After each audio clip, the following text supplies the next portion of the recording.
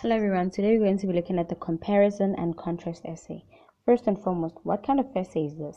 This is a kind of essay where you compare two objects, problems, or events and evaluate their similarities and differences. However, this can be done in two ways. The first way is the block arrangement. What happens in the block arrangement is that the buried paragraphs are organized according to the objects.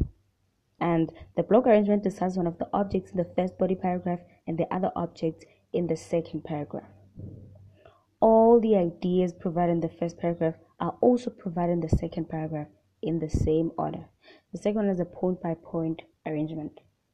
In a point-by-point arrangement, the body paragraphs have to be organized according to the ideas, unlike the block arrangement where you organize the paragraphs or the body paragraphs according to the objects. So the point-by-point arrangement discusses a particular point about the first object and then immediately discusses the same point about the second object, whereas the block arrangement discusses objects in the first body paragraph and the other object in the second. However, their thesis statements are always the same, because that's where you have to list at least two main differences and similarities between the objects that you're talking about.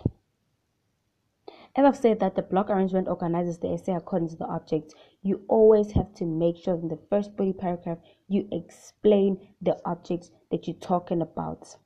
And the point-by-point arrangement, I've also mentioned that it organizes the essay according to the supporting ideas, which means that in the first body paragraph, the supporting idea is explained further, and in the second body paragraph, the supporting idea is also explained conveniently.